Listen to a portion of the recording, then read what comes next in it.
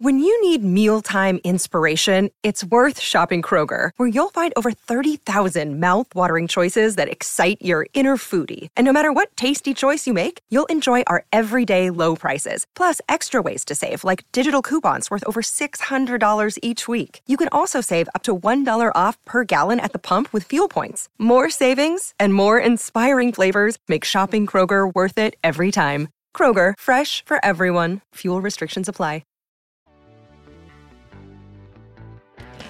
Punches one through the hole, base hit. Here comes Lindor. Bleday with the throw to the plate. Lindor is safe, and the Mets win it. Arigato, thank you. Hey everyone, welcome back to the Shea Station podcast. It's Thursday, September 29th. The Mets have just split a 2-game set with the Miami Marlins, but it's a lot more than meets the eye. There's plenty to talk about. I'm one of your co-hosts, Jack, aka Jolly Olive. Joining me, as always, from Ohio is Jerry Blevins. Jerry, you didn't do anything remotely interesting this week, right? It was kind of just a boring week for you. Just a normal, boring week. But boy, was that an amazing finish to game 2. Absolutely. Eduardo Escobar, arigato, thank you very much.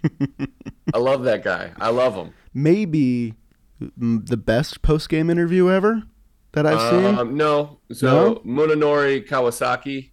Mets post-game interview. Oh, okay. That I don't know. I let the fans. You put a poll out that was a good poll. We should do that. That was excellent on many levels. He did it in English, understanding the levity of the moment. He understood that there was a lot of emotion involved, so he wanted to give the people quick without any barriers. So first of all, making himself vulnerable in your second language, incredible, very brave. And he showed his sense of humor and why he's so beloved on every team that he's ever come across, because it all came out there. He was so happy to give the fans who have been there and been supportive of him all year, despite some of his struggles. New York has been known to bury people, especially when they have big expectations and they fall short. It would have been easy for the Mets fans to wear him out, but they didn't. And they supported him, and his teammates did, and the organization did. And he felt this outpouring of emotion because he felt like he's been paying it back, like it's a mutually beneficial relationship, and it showed, man. He was so appreciative of the fans. Just an absolutely incredible post-game interview after a game. It gave me all the emotions. Very happy for Escobar, very happy for the Mets fans in attendance, because that was a nail biter. It sure was, and we're going to talk about it. I always just think back to that quote he had from the West Coast trip, I think in June, where he said, "One day I'm going to give them reasons to cheer for me." Well, there's plenty of reasons now, Eduardo. You did a damn good job in this series. We're going to get to all of it. First, I got to tell you about our best friend, the burger guys themselves, Bear Burger. Thank you to them for sponsoring today's episode and presenting us throughout the postseason as well. They're a burger joint. They're not bogged down by labels, guys. How many times do I have to freaking tell you that? You keep coming to me and you're saying, are they bogged down by labels? And I go, no, they're not bogged down by labels. No, they don't like labels. They hate labels, so just stop asking about it. There's only one restriction. You'll be limited to food that's made to taste great. You can create your own favorite burger, and if you build your own creation, you should let them know that John Boy sent you. Tweet it to @BearBurger for a chance to win a Bear Burger gift card so you can get a free burger and drink after. Or if you just want to get stuff on the cheap, go to the Kitchen and Bar Happy Hour, because it's hands down the best in New York City. They polled every New York City resident, and they all said the same thing, that Bear Burger is the best one in town, obviously. $1 PBRs, $5 meals, $5 martinis, half-off bottles of wine, available 7 full hours every Monday through Friday from noon to 7 p.m. Click the link in our description to find yourself at the best happy hour, tastiest burger joint, and overall great spot at order.bearburger.com. They're the best, they taste delicious, and we absolutely love them. Thank you to Bear Burger. Thank you, Bear Burger. Jerry, do you want to dive in? Yeah, let's get right into it. This is a big 2-game set, so pretty crazy. I got the fun one. I got the really fun game that everybody cares about. Yeah, you know so why? let's get in it. Because Jerry freaking Blevins was on the call on this one, alongside Gary Cohen. Gary and Jerry on the call. Could the Mets deliver for my co-host? Well, maybe not.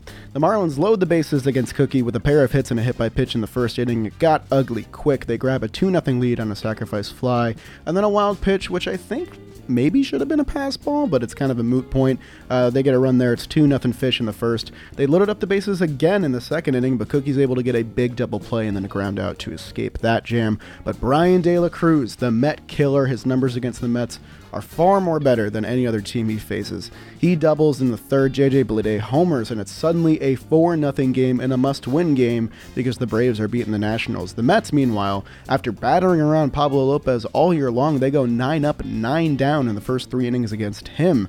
And Trevor Williams comes on to replace Cookie Carrasco in the 4th inning. So Cookie ends his night with a pretty rough start. 3 innings, 4 earned runs, 6 hits, 1 walk, 2 Ks, a homer. His ERA rises to 3.95. Not the start you wanted to see from Cookie here, but the Mets make it interesting. Nimmo singles, Lindor doubles, and Pete crushes a 3-run homer in the 4th inning, and suddenly it's a 4-3 game. The Mets are right back in it. Pete continues to carry with his power, but T-Will is not perfect once again. The Marlins load the bases off him, and LeBlanc punches a 2-run single, so the Fish get 2 back at 6-3. T-Will induces a double play of his own to escape his own bases loaded jam. The Mets get singles in the 5th and 6th, but Lopez ultimately escapes those, and he finishes a quality start, arguably his best start against the Mets this year. He's able to get the job done. Meanwhile, our bullpen is stellar once again. David Peterson looks sharp over 2 innings. Tyler McGill gets a scoreless inning. Edwin Diaz strikes out 3 because that's all he does, so they get 4 shutout innings from the bullpen.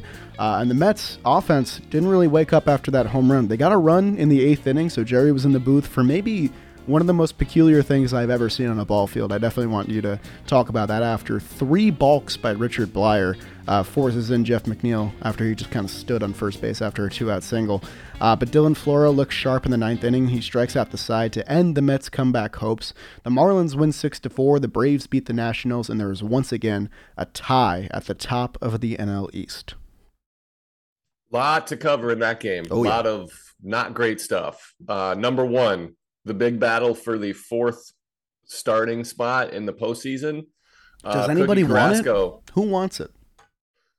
So Cookie Carrasco, they both won it. Like, I won't question that, but he didn't look great. That's 2 in a row. He didn't, excuse me.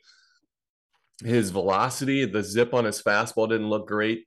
His slider was basically non-existent again. And to me, that's been the difference. When he has that slider, his split change is also effective. So he didn't look great.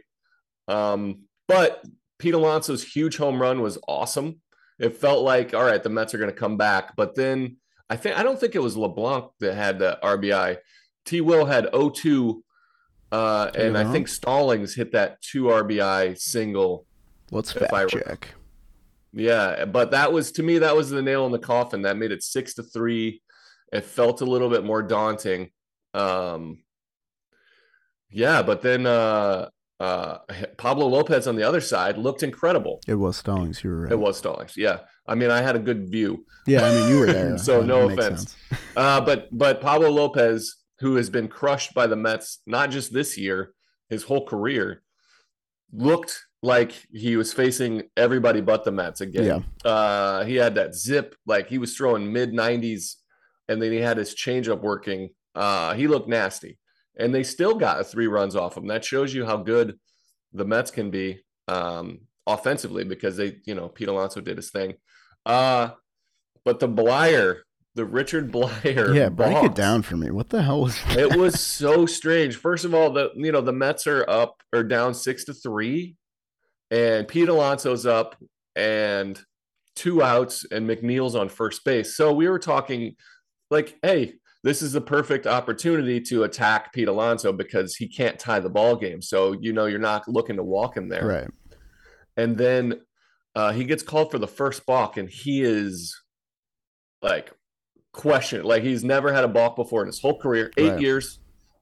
And he gets called. And he's like, what did I do? So what he's doing is, like, his glove never really comes set. So technically it is a balk, but like, he's not trying to deceive the runner, which is number one. He's not trying to like pick him off, and it's not hurting the hitter. So usually that kind of stuff usually just gets glossed over. I've never seen it called. Then he calls it again from second base, and Bleyer's losing it.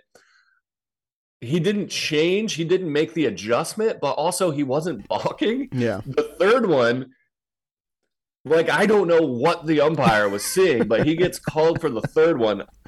What a stupid time for an umpire to put his stamp on a game. It was the silliest thing, completely unnecessary. Nobody in the whole ballpark, though, the Mets weren't saying, look, that's a ball. Yeah. Come on. So it wasn't like he was deliberately doing anything different, because he came out the next game and did the exact same thing and pitched exactly like he has for at least 8 years, and nothing was called because he wasn't balking. So just bizarre. I've never seen anything like it. It's a good thing for a couple reasons. Like it again. It was wild. Yeah. I mean, one, now you're on the call for one of like the biggest baseball oddity moments in maybe baseball history, 3 balks in 1 inning. For a guy who had never balked before.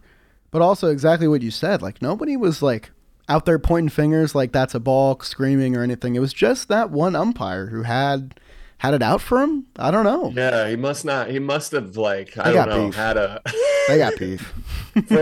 from all things I've heard, Bleyer's a great guy. Now they went to high school together. Dick Bleyer stole his girlfriend. He remembered. It was, I don't know, bizarre. But it was a tough loss. Yeah. The Mets looked kind of lackluster.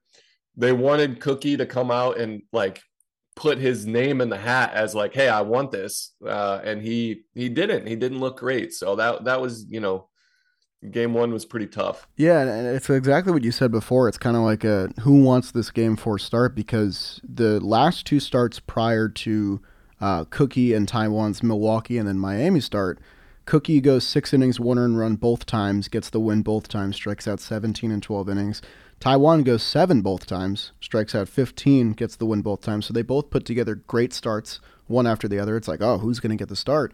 And then as soon as one slips up, the other one slips up. And we're going to talk about Taijuan's start as well. I think Taijuan was better than his line in game 2, and that'll be part of the discussion. But go for it, man. Yeah. Game 2 of the 2-game set against the Miami Marlins. Kind of a big deal. It was Taijuan Walker looking to put his stamp on that 4th starter, looking to right the ship as the Mets fell into a first-place tie for the National League East. He was going against Jesus Luzardo, who is coming into his own as a starter, a big power lefty.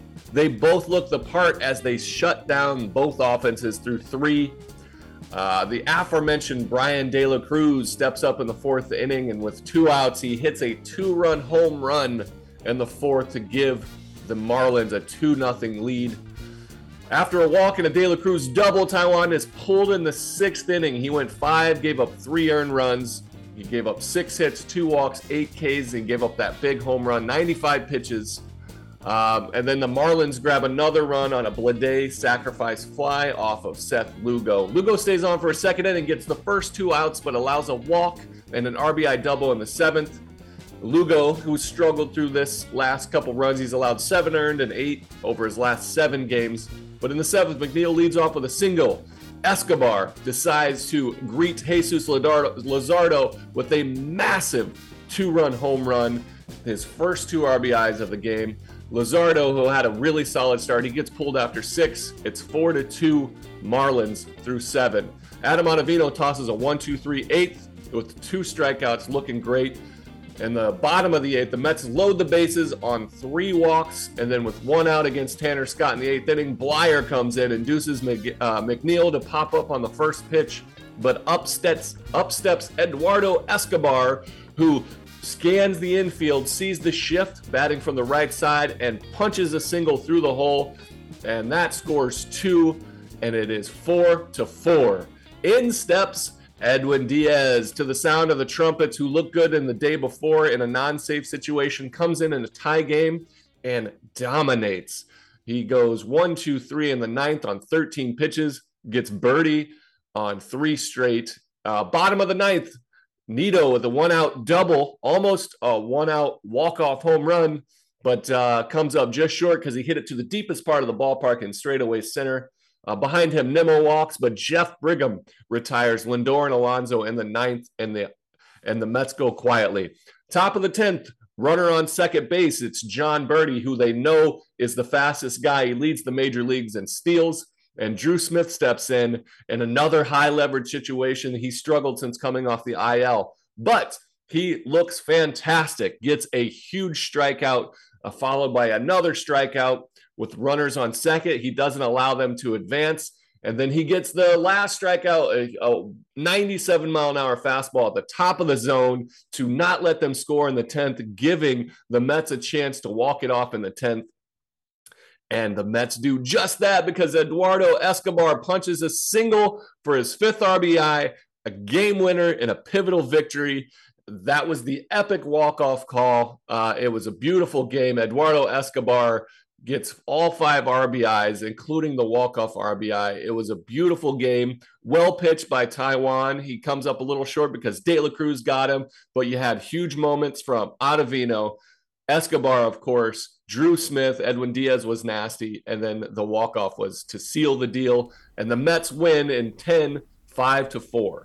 Beautiful recap. One of the games of the year for sure. So much to cover, and there's an obvious guy that we're going to talk about. Before we get to him, Drew fucking Smith, baby. What an inning. What a 10th inning for Drew Smith to really convince everybody that, hey, I need to be on that October roster. That was electric. Fastball was up to 97.5 on average. He was dotting. The slider looked good. That is the Drew Smith we know when he's healthy, and he looked absolutely sharp. Really glad he got that moment. Diaz obviously is Diaz because he strikes out everybody he faces. Ottavino continues to be sharp. The bullpen is going to be an unsung MVP of this game, but the real MVP belongs to Eduardo Escobar, who I think... Let's talk Drew Smith for a sec. Go ahead. So, limited time, they threw him right into the fire, literally right off the bat. Not literally, it wasn't actually on fire. Are you sure? I hate saying that myself. I don't like when people do that. But right into the mix of high leverage situations because he can do things like this. He is one of the elite arms that can absolutely get swings and misses, which is crucial in moments like that where you have guys in scoring position. And so I love that Buck has stuck with him because they know if he's great, the team's way better with him at pitching at a high level. And he looked fantastic. His slider was really good. And that fastball had that jump on it, and he was keeping it at the top of the zone. And even what he's been doing inconsistently is getting them to chase when he's up in the count. So that last pitch that got the big strikeout was above the zone. Perfect pitch at 97, like perfect. That is hard to do. He looks like he looked better than he did even when he was going great in the beginning of the season. So that is a huge positive sign. If he's at the best, the Mets are way better than they are without him. Absolutely agree. Just gives you another weapon at the back end, especially an absolute weapon, not just a solid reliever. He's a weapon. Yeah, and like Lugo has been so good for 3 months, and I think he's starting to slow down a little bit. We've seen his numbers go up in his last 8 appearances, but if Drew Smith can kind of come in and give him aid there, that's big for kind of the 7th inning question mark that has been a theme all year. What else we got here before we get to Eduardo? The Mets pick up Alonso and Lindor in kind of a rough game for both of them. They showed the stats of Alonso's numbers during losses. They looked very similar to how he did. He gets a golden sombrero, waved at a pretty bad slider in his last at-bat. Lindor, an uncharacteristic bad at-bat for me personally in the 8th inning. Tanner Scott walks the bases loaded, and Lindor swings on the first pitch he sees from him. Good pitch to hit, but still, I think you take a more disciplined approach there. I think I wanted to say Alonso after hitting 40 the night before, awesome. He looked out of sorts today. Luzardo was nasty. Yes, he was good. And a big left-handed fastball at 97 plus, a really good changeup and an underrated breaking ball. The guy's he was a first-rounder, big-time prospect. He's starting to come into his own a little bit, battled injuries. So he looks good. So I give Pete, who looked incredible for a long time, had a rough night, and that's fine. Lindor, again, Ronnie talks about it on the broadcast, being the incredible pro that he is. He talked about there's 2 different schools. The guy just walked the bases loaded. You don't want to swing at the first pitch, but the pitching coach came out and talked to him. So sometimes the best pitch is the one he's like, all right, I got to get ahead here. Right. Throw it right down the middle. The ball was up and he popped it up. He was kind of trying to lift instead of staying on top of it. Broke his 13 game hit streak. I think. Believe so. Yeah. Yeah. So he ended I think he also had a long, reaching base safely, streak as well, but I don't mind that. He's done so well all year. He actually did get a hit last night. Never mind. He got one hit. Oh, he did. So awesome. So ignore all that. Cut that out. But Lindor, who's made great decisions, especially offensively all season long, I'll give him, I'm not going to be upset with him. No, yeah, that shouldn't be like the point of all this. I think if anything, it's a good thing because the Mets have proven that even on nights where they don't have their two best hitters going, they can still go out and win a game.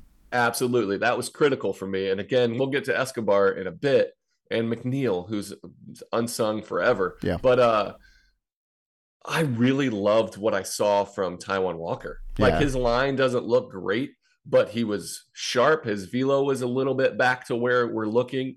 He had that slider going and his splitty was nasty.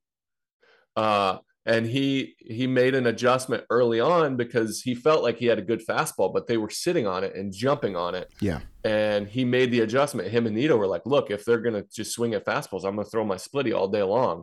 So his ability to not only be sharp with his stuff, but to see what's going on. Like I really liked what I saw from him. He challenged De La Cruz, got him like he did everybody this series but if I had to make a decision about the fourth starter right now, which we don't, there's another start to be had, right. But Taijuan is hands down the guy that looks better. I mean, he got 11 whiffs on that splitter yesterday. It looked really, really sharp. It was up 1.5 miles per hour on average, which is huge because that velocity was dipping in recent starts. And I also just love that Taijuan really felt the weight of how important that start was. You saw when he came off the mound after that De La Cruz home run, shaking his head furiously when he got pulled. He was pacing up and down the dugout. Like, that guy cares. That guy wants that game 4. He wants the ball. He wants to be a part of this rotation. And I think that, not to say that Carrasco was taking it lightly by any means, but I think that Taijuan's been waiting for a moment to redeem himself since last year. And I think that the line isn't great here, but I still think 8 strikeouts is nothing to scoff at in 5 innings. Like, that's a good start. You just made one mistake. He also had a couple of things not go his way, some check swings, some close pitches. Again, the line doesn't look great, and ultimately it's about results, but he looked really good. I liked his demeanor. I liked everything I saw from him for the most part. You know what I mean? Yeah. So very promising. Absolutely. It isn't like one of these guys is going to get a start by default in the playoffs. He looked like very capable of handling anybody in a situation. And if anything, it might just be one of those starts where they go one time through the order and it's a short thing and you rely on your bullpen a lot because you have 3 guys that can eat 6 or 7 innings in a huge spot right in front of those guys. Like, you have that opportunity. Yeah, but I like what I saw. So, all right, it's time. Let's talk about Eddie Escobar. Let's fucking talk about Eddie Escobar. Gosh, it was so good, wasn't it? The Mets are down 4-2. In the 7th, he gets a huge home run, right? In the 8th, he gets a huge single. So he hits a home run, pull side. Yeah. 4-2.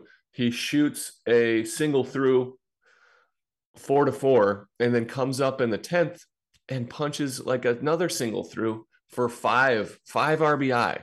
Like, incredible game. Just, he played great defense. He was calm at the plate. I love what I'm seeing from him over the last month, but like, he looks like a clutch style player in crunch time, in those big moments. I want to say 2 things. One is that he had the home run from the right side, pull. Then he gets the tying 2-run single from the right side, oppo. Then he hits from the left side in the final at bat, and he goes oppo again. And he was just finding the gaps in the infield. He was hitting it where they were, and it looked like he was doing it with intent as well, which was huge for me. And also, I loved that Disha Thosar told everyone about this afterward. Escobar said he knew right before his at-bat that the Braves had lost and that this had become a must-win game. And for some people, the added pressure might hinder the at-bat and make you have a worse approach. For Eduardo Escobar, I think it ignited something in him, and that's really exciting. Yeah, I mean, even Buck acknowledged that they were Everybody knew what happened. Yeah. This is all the times, like a couple of weeks ago, understanding that you try not to pay attention to what's going on. This is a fact that everybody knows what the Atlanta Braves are doing. Yes. Again, they know they have to take care of their own business regardless, but they know what the Braves are doing, and it's especially meaningful because they're going to Atlanta to play in the biggest series of the year. So I love this team has been so open and honest.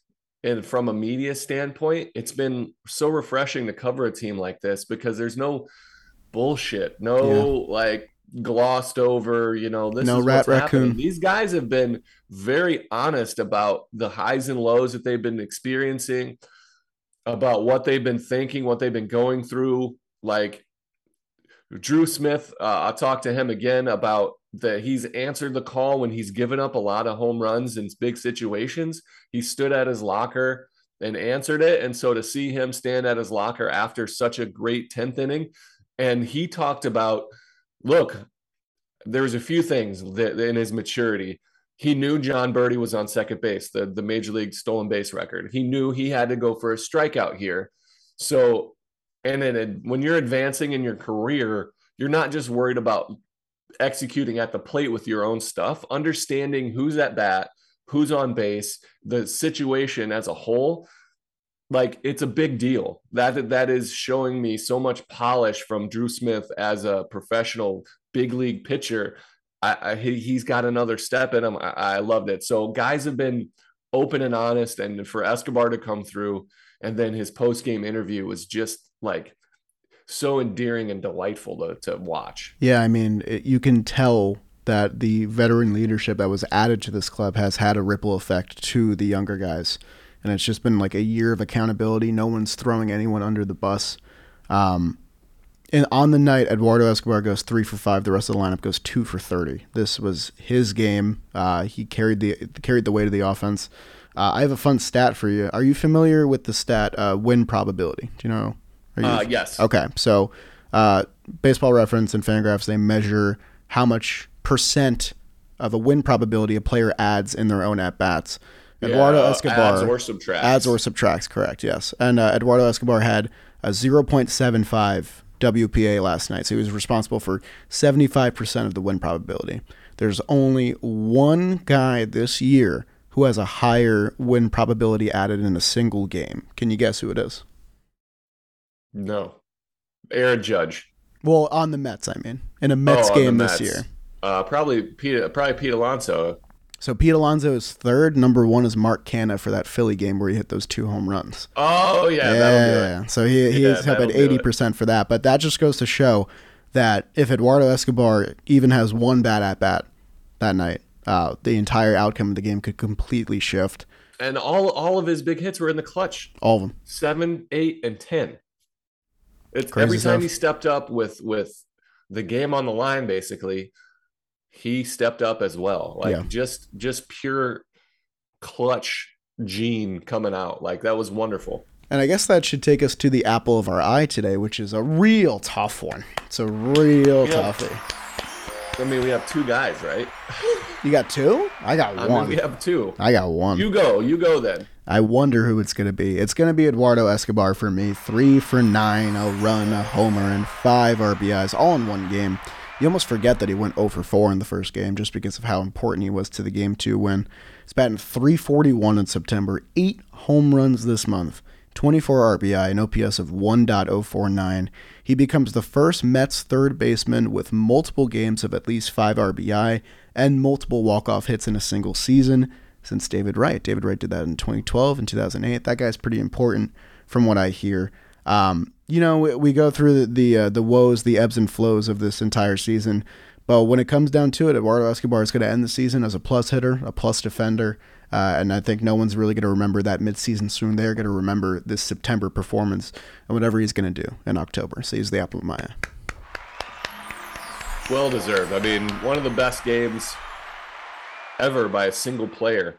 That is the Eduardo Escobar game. Yes. Like, that's what it is. That's the Eduardo Escobar game. That's so cool. So you said you have a second person? I have more than one person. Whoa. So that, I mean, he's Probably had a obviously double apple lock. He's it. Yeah. But I'm going to give a couple of things. One, Edwin Diaz, who people were worried about his inactivity, about him staying sharp. I actually got a chance to chat with him and before game one, and I talked to him about his prep work. You know, I never would question him, but I just kind of wanted to get a feel for him. Sure. And he showed up and he threw 2 innings, gave up 1 double, but he was dominant. 6 Ks in 2 innings. Beautiful. Yep. So he's a candidate. The bullpen as a whole pitched 11 innings and 18 punch outs, and they only gave up 3 runs in 11 innings. Like, pretty big deal there, too. Yes. And 2 of those came on a 0-2 pitch that, you know, was a mistake from Trevor Williams. Right. But then there's Pete Alonso, who in game 1 hit his 40th home run, a big 3-run shot to get the Mets within 1. It didn't end up working, but he put the team on his back again. 40 home runs in a single year. It's a big deal. Yes. But my apple is going to Mr. Jeff McNeil. Wow. I'm Jeff interested McNeil, to hear who this. I feel like has gone under the radar for us as a whole. Yeah. Not under the radar, but he never is the apple winner, always the bridesmaid, never a bride. Yes. He goes 4 for 8, scores 2 runs, has 2 walks. The guy just sets the table. He gets on base. He makes things happen. And when you do that for guys like Lindor, Alonso, obviously Eduardo Escobar, Mark Canha, if you put yourself in these situations all the time, it is such an uplifter for the Mets offense. He puts pressure on the defense. He finds holes. He hits lefties. He hits righties. He's just kind of been doing it all year long. And I haven't chosen him a bunch because guys are hitting extra base hits or big home runs. He's been deserving so many times. I felt like I haven't chosen him enough. So the apple of my eye is the flying squirrel, Jeff McNeil. Well, I love that he's getting some love. I told you before we went live that I've been tallying up all the apples from the year because we're going to do a little retrospective episode at the end. Would you believe, Jerry, that this is the first time this year that you have picked Jeff McNeil for the apple of your eye? No, I mean, I wouldn't be surprised. Pretty crazy. I was shocked to find that as well. Yeah, I mean, he's done this. He's been 4 for 8 or, 5 for 11. And then another guy has like a 6 RBI series. Yes. He hasn't done anything like he has done, but this is kind of what he's done all year. He's hitting 320. He's second in the National League in hitting behind Freddie Freeman. Yep. It's wild what he's doing all year. And so I have kind of glossed over or overlooked him for a shinier series. But as a collective, I gave him this in a series of 2 games, maybe making up for the slights in the past on my apple. But gosh, the guy's just been electric.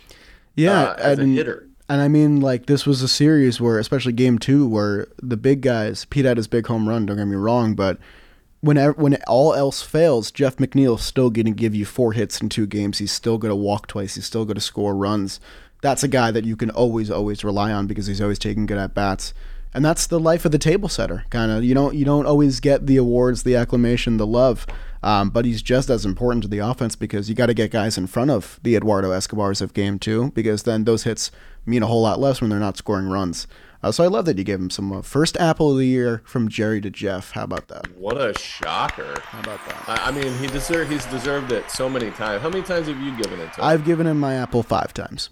Okay, so even that's probably on the short end. Yeah, a little bit. I mean, we'll do a full dive in because I'm really excited because, it took me a couple hours to get to everything. So we'll get to it. Yeah, we'll get to it eventually. We've got some fun episodes coming up. I mean, we got a fun episode right now because we got to talk biggest series of the goddamn year. I think I'm right. I mean, I got a few notes here. Alonso and Escobar lead MLB and RBI in September. Very, very cool. The Mets are 10-2 in extra inning games. First time they've won 10 since 2004. Starling Marte probably not going to return for this Atlanta series. We'll talk more about that. But I think I'm going to let you go. Yeah, I'm gonna Marte. It doesn't sound promising for him to be ready in the end of the season. It's a finger. They sent him back to New York early for extra imaging, Right. I felt like that was a kind of a dire sign. I hope he's back because he's a huge part of what we can do. So A I massive hope he piece. comes back, and we've seen what we can do without him, and the Mets are very capable of being great without him, but he's definitely a dynamic player that would help this team. Definitely agree. All right, you ready for the biggest series of 2022? I'll never be ready, but let's do it anyway. Coming up, this 3-game set in Atlanta for all the marbles. The Mets come in with a 1-game lead on the Atlanta Braves for the National League East title with 5 to play or 6 to play for the New York Mets. I think the Braves have 7, including we have an extra off day. But this is the biggest showdown. The Mets have lined up their top 3. The Braves have lined up their top 3. So this is a battle. If there was ever a regular season series that is like the playoffs, this is like the World Series of the National League East. Game 1, Friday, the greatest pitcher on the planet, Jacob deGrom, looking to bounce back from a weird, shaky Oakland outing. He is 5-3 with a 2.93 ERA on the year. He's going up against the unsung hero for the Atlanta Braves, Max Fried, Mr. Reliable, who's just been dominant for years for them. He is 13-7 with a 2.5 ERA on the year.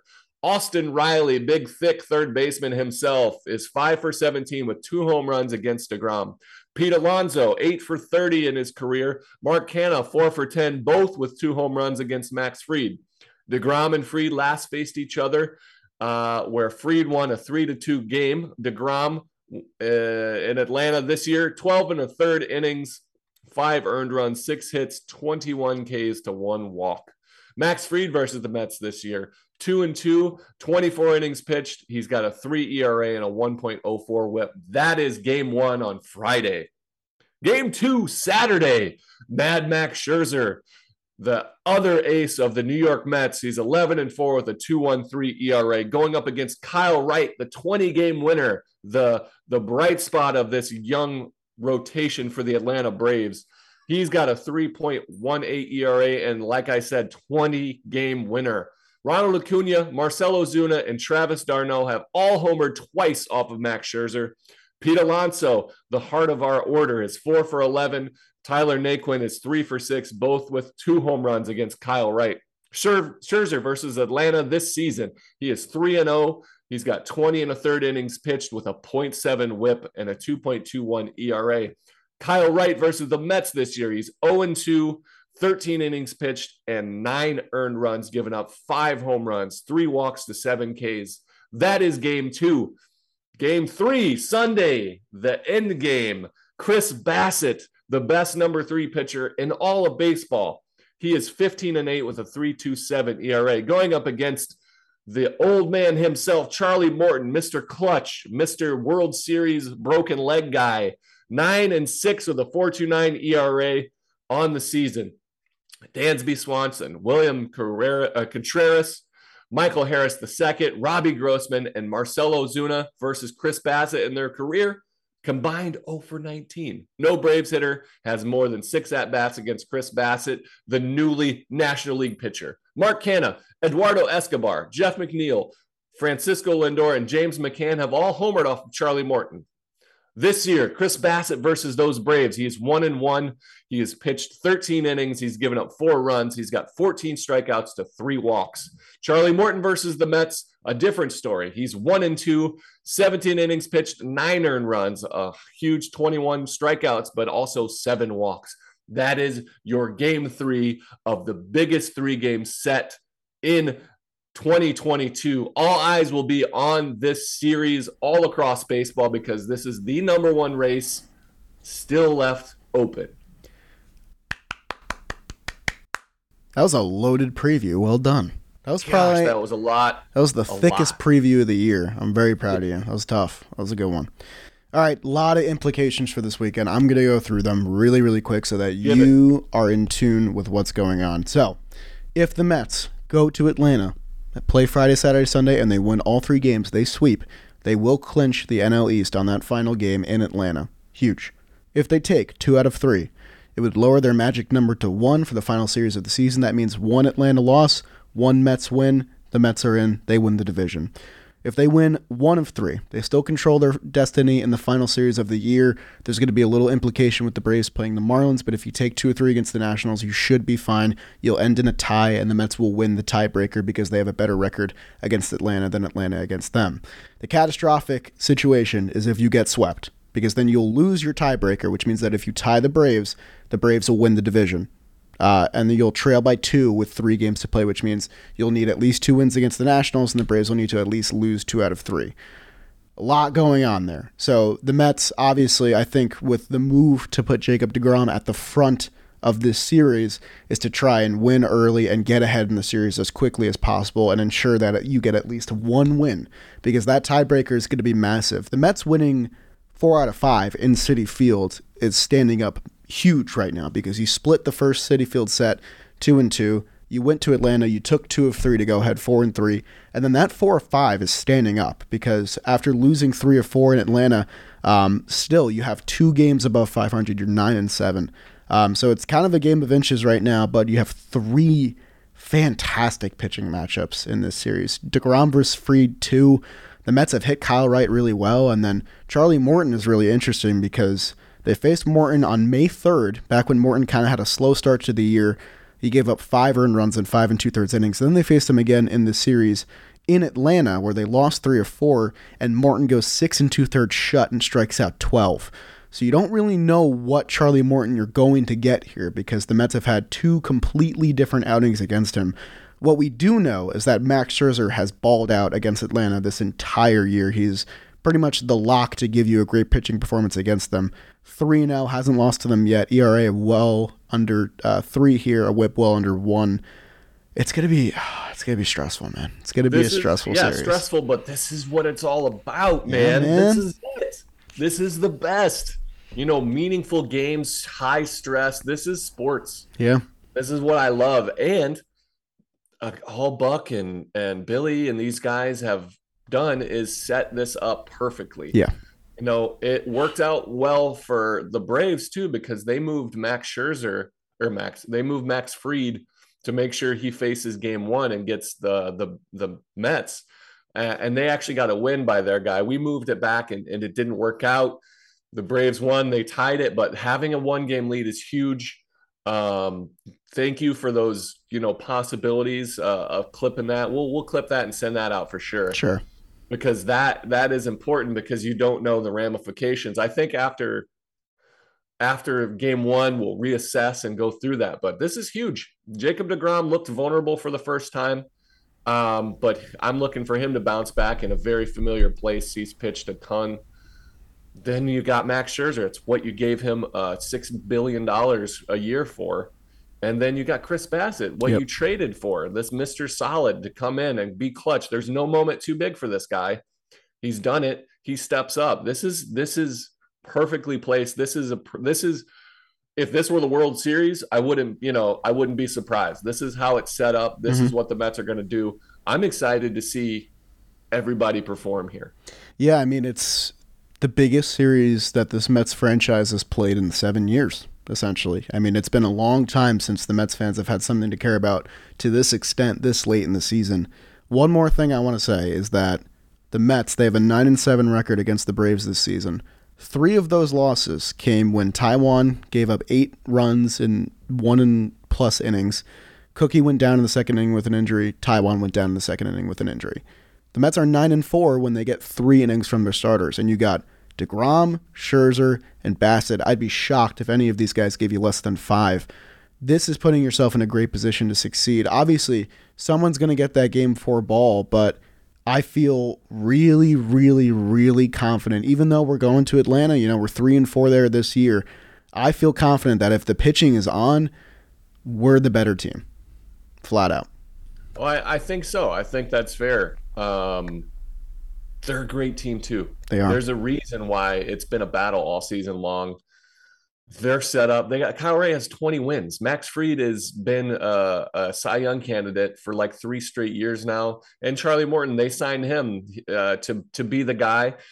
to carry them to the World Series, which he did so bravely last year. He's come in. He's had a rough start to the year, but he's looked better as of late.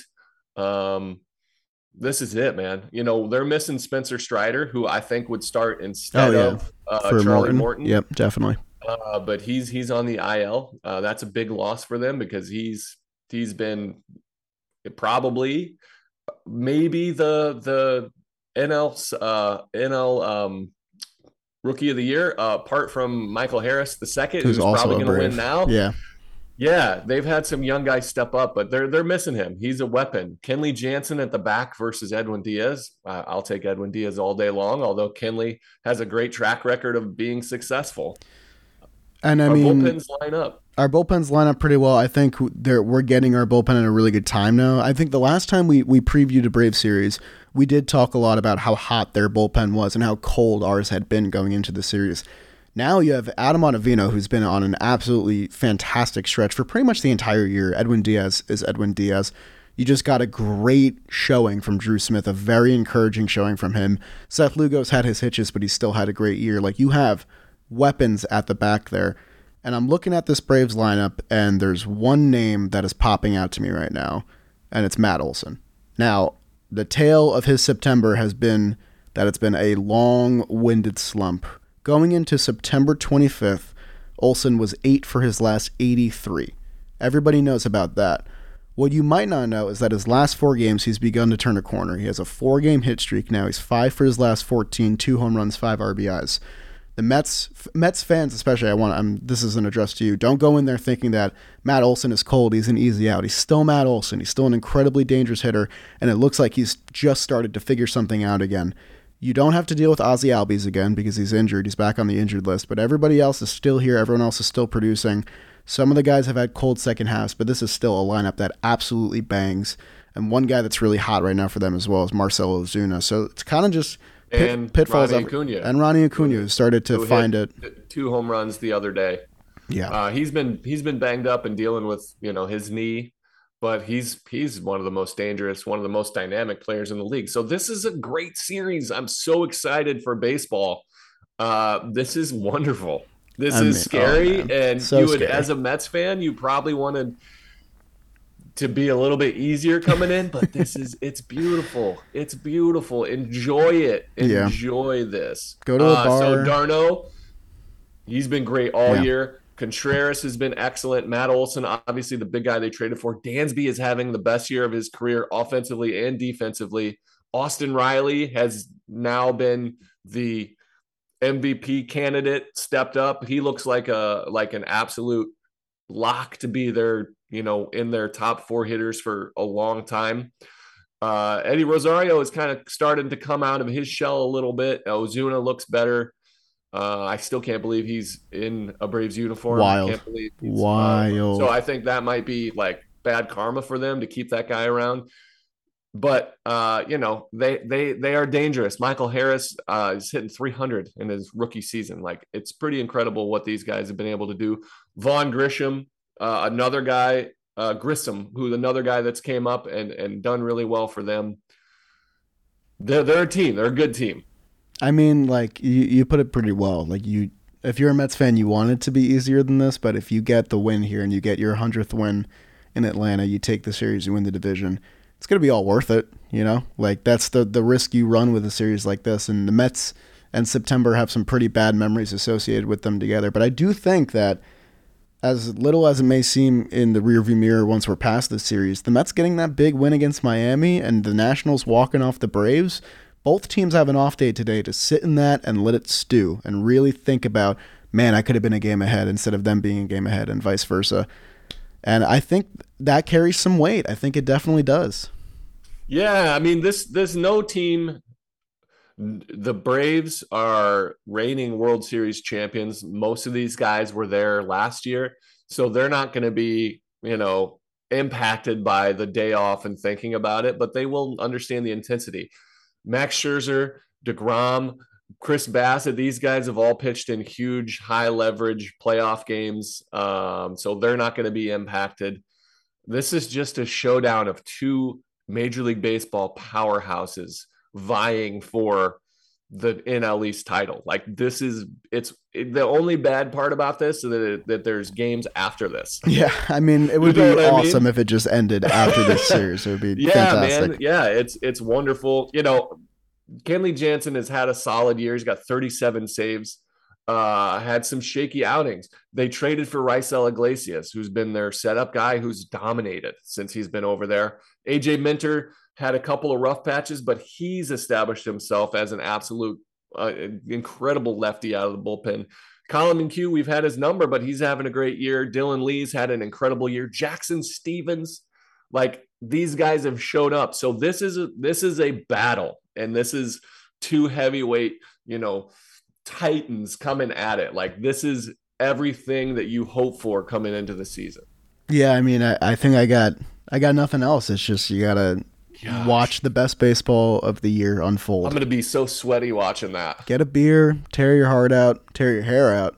I'll be doing pre and post game, That's tough. watching this game, taking notes, Wearing a suit, just absolutely pouring sweat through it. I'm gonna just put some like paper towels underneath. I think that's what you need. You need to I'll just lather up the change. deodorant. That's the one thing that's missing from the SNY studios. Beautiful setup. We need like a shower in there so I can like a little locker freshen room up. action. Definitely agree. All right, man. You got anything else? I don't, man. This is exciting. All right, Mets fans, we're here. We're here. Love it. We'll see you guys Monday.